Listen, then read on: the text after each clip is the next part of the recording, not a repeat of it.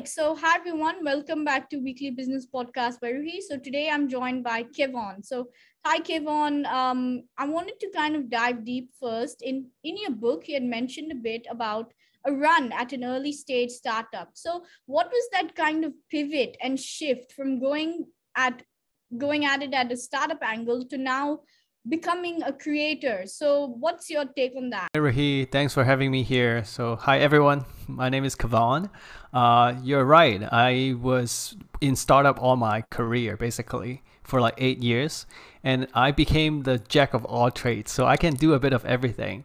But my latest experience with startup is that I was running a funded startup. So I had investor, not like VC backed, but like angel investors. And it was a very different environment because, with investor, you need to coordinate, you need to communicate, you need to look at their priorities as well.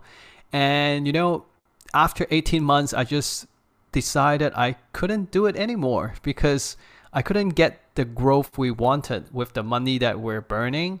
And it doesn't make sense to keep on going. Even though if someone wants to put more money in, we can do that, but it doesn't make sense to me to just like keep running like that. So I took a break and decided to start reading online.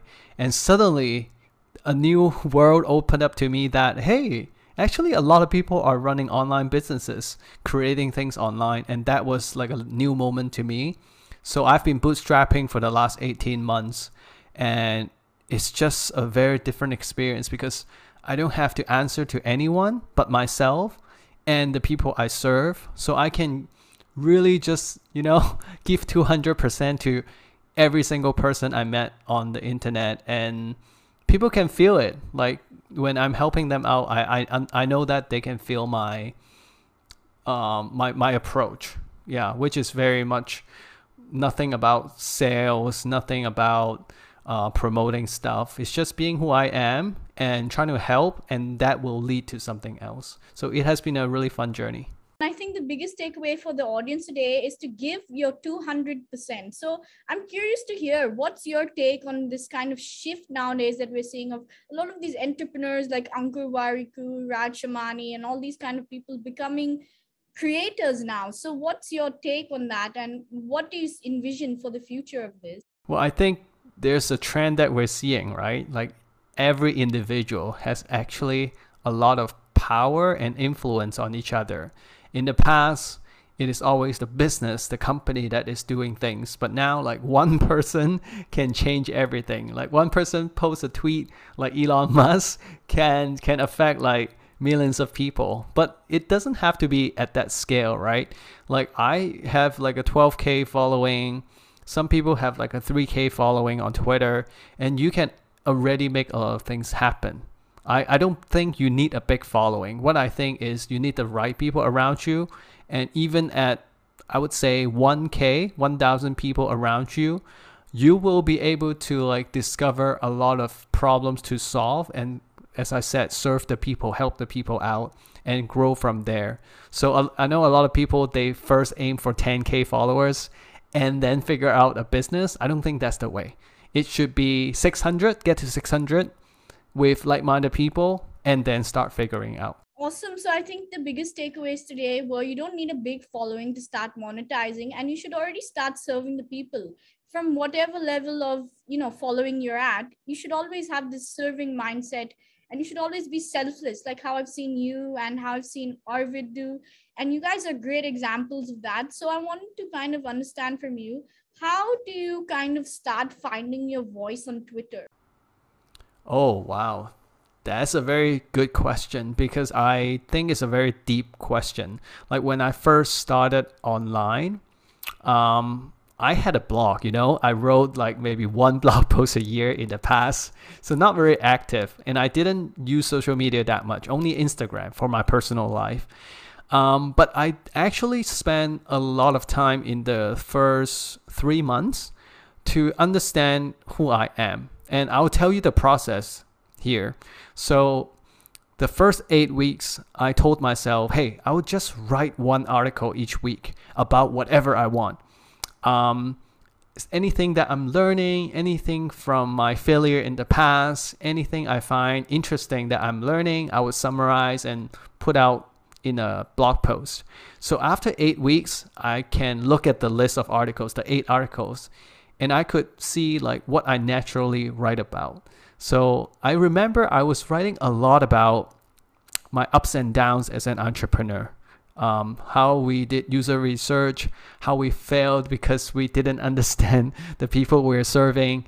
And then there were like 1 or 2 blog posts about like productivity, about fighting decision fatigue, something like that. So at that point, I don't find my niche, but I just kind of go with my heart and look back and analyze what I put out to understand what I just naturally love to do. So that was really helpful. And then I was a little lucky because when I stumbled upon Build in Public, I instantly think it resonate with my life principle very well. Like integrity, honesty, transparency, helpfulness. These are all the things that I do anyway in my real life. So when I stumbled upon the topic, I knew maybe this is something I should do. And I think I can talk for like 20 years and I wouldn't get bored of it. So I think for those of you who don't have a topic or a niche yet, it's about just exploring different topics and then keep asking yourself like, are you natural talking about this topic? Can you see yourself talking about it for many years? And if one day your answer is yes and yes, I think you found yourself something.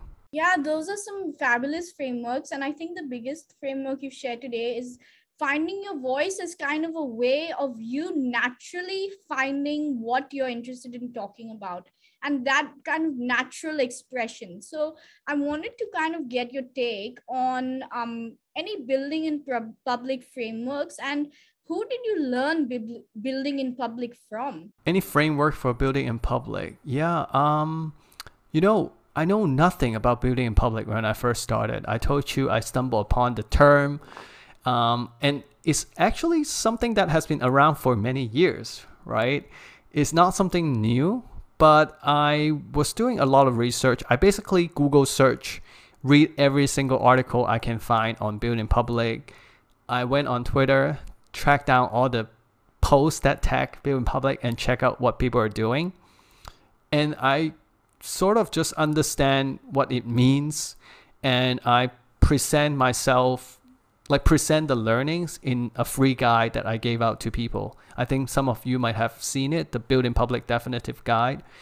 So I think that was kind of my learning process and know more and more about the topic. It's through a lot of research and thinking.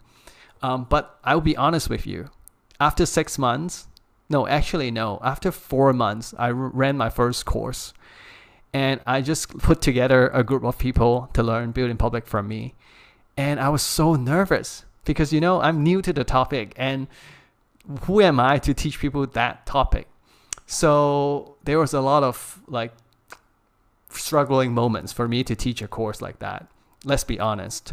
But only until maybe 12 months in, ever since I launched that guide, like it takes me 12 months to fully grasp the whole concept and develop my own framework around it. And then now I can just like hop on a call and talk about it nonstop. But it takes 12 months talking nonstop about a topic to get there. So, but anyway, like a lot of people, I know you just talked to KP the other day, Arvid, like all these people are talking about Build in Public nonstop and in many different ways. And that's also helping me to kind of talk about it as well, because the theory itself is actually not that hard, but we just need to give more examples to people so that they can figure out their own way to get started. Yeah, you shared an excellent point, and I wanted to kind of bring it back to how you discussed about talking about a topic nonstop can actually help you to imbibe the learnings. So my next question is, so how do you kind of build word of mouth for yourself on Twitter, and how do you leverage Twitter? Yeah, so you're kind of getting to my book, Find Joy in Chaos, because I Actually, we were talking about finding our voice, right? You know, a lot of Twitter resources out there, they would teach you how to get followers, how to get likes. And the reason why the first half of the book is all about yourself and bringing your real life self to online is that if you just keep chasing followers and likes, you get burned out and you still feel like you didn't achieve anything. The only way to find joy on Twitter is actually to understand yourself.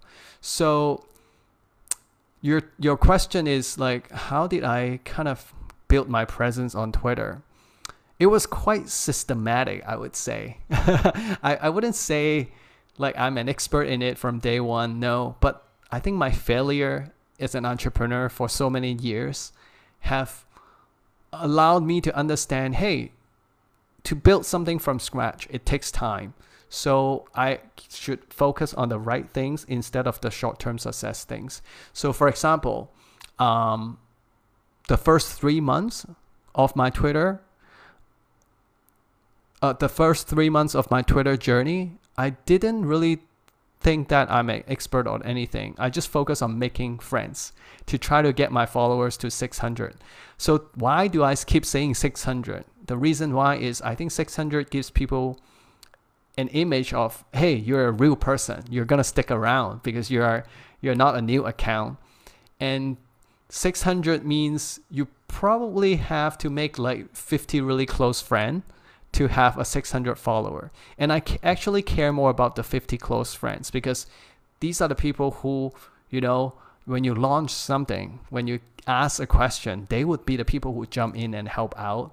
And that creates like a snowball effect. So I was really focused on that in the beginning. And then, you know, just keep listening to people. You know, I still go on Twitter all the time. And I see a lot of people just keep talking, sharing like what I call wisdom bomb, sounding like an expert. Is really not the way to do it on Twitter. Like for me, I was coming up with a project, the Build in Public Guide, and I was getting my audience involved in the process, asking, hey, who want to be a beta reader? Who wants to take a look at my reading and give me some feedback? The only way to grow is to actually involve them in the process. So you're working with them at the same time while you're building whatever you're building. That is the way, not just nonstop talking and tweeting wisdom bombs. So I think that was the most helpful thing to my early journey. Yeah, I think that's a fantastic point you brought up about how the only way to grow is through collaborative experiences. And so now I wanted to kind of discuss about your public lab. So could you share a bit about what that's about and what you have going on over there? Yeah, sure. So something I didn't tell you is that I spent 6 months making $0 online because I wanted to just give and give and give to build myself some credibility, some reputation in the space.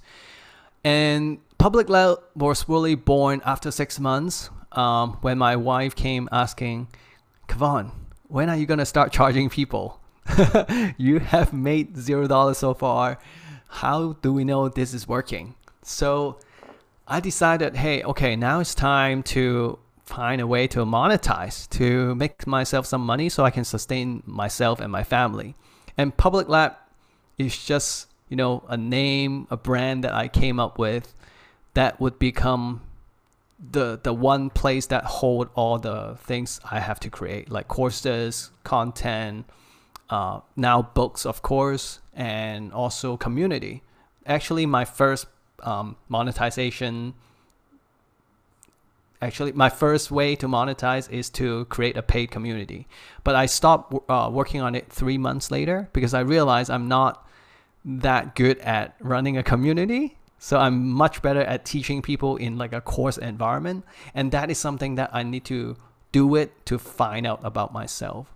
So yeah, up till today, Public Lab is kind of like a suite of everything under my brand. Yeah. What's your take on cohort-based courses and kind of these community-based courses that are coming up? Yeah, sure. Because I've been running it for a year now. Actually, my first course was last May 2021. I think, well, obviously, we all know that cohort-based course is a great learning environment because with peers doing it at the same time and in a short time frame, a lot more can happen. Like people are gonna be more accountable. Hey, let's do this. We're gonna tweet for 30 days. Let's all do this. And they can get feedback from each other. So a lot of times we think that a course is just about the instructor teaching to students, like a video course. But cohort-based course is not like that. It's more like a community learning experience. The creator, like me, is more a facilitator. We're there to create the experience, but sometimes we can step back. So I think it's a great thing that we're seeing more and more online. But of course, at the same time, I am aware that it's a huge commitment.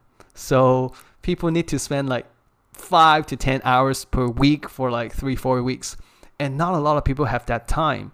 And not a lot of people want to learn in that format. They sometimes learn better. Hey, just give me the content. I can just read it myself and try it out, right? So I think it fits certain kind of people, but it's definitely not for everyone. So if you are like a creator, you don't want to bet all your eggs on that basket of cohort-based course. You definitely should have different ways of learning. So I'll tell you that book readers, course takers, and video course takers and cohort-based course takers, they're all different kind of people.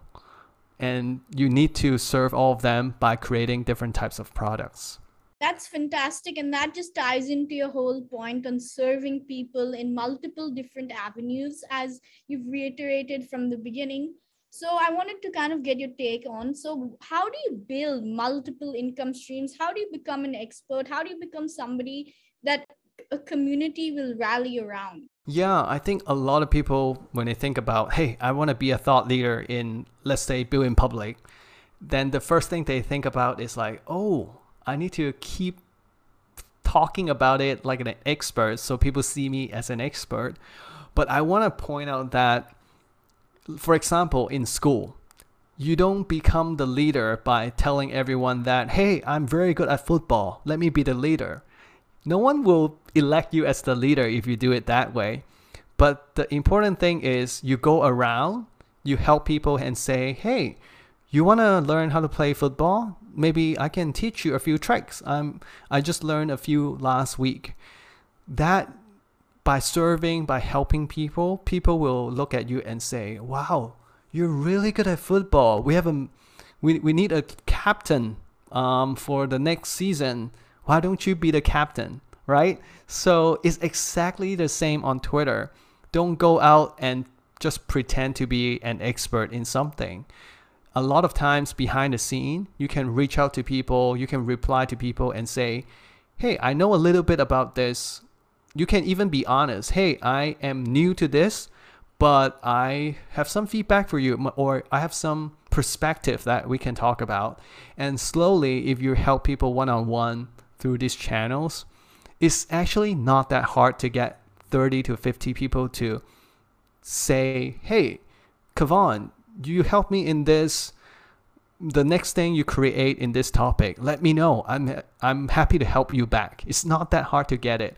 But the thing is, you just need to do things that don't scale. Start with one-on-one conversations and relationships and let people elect you as the leader. So I wanted to end this off with, so what's the future of what you're doing and anything going on, anything that you can share with the audience today?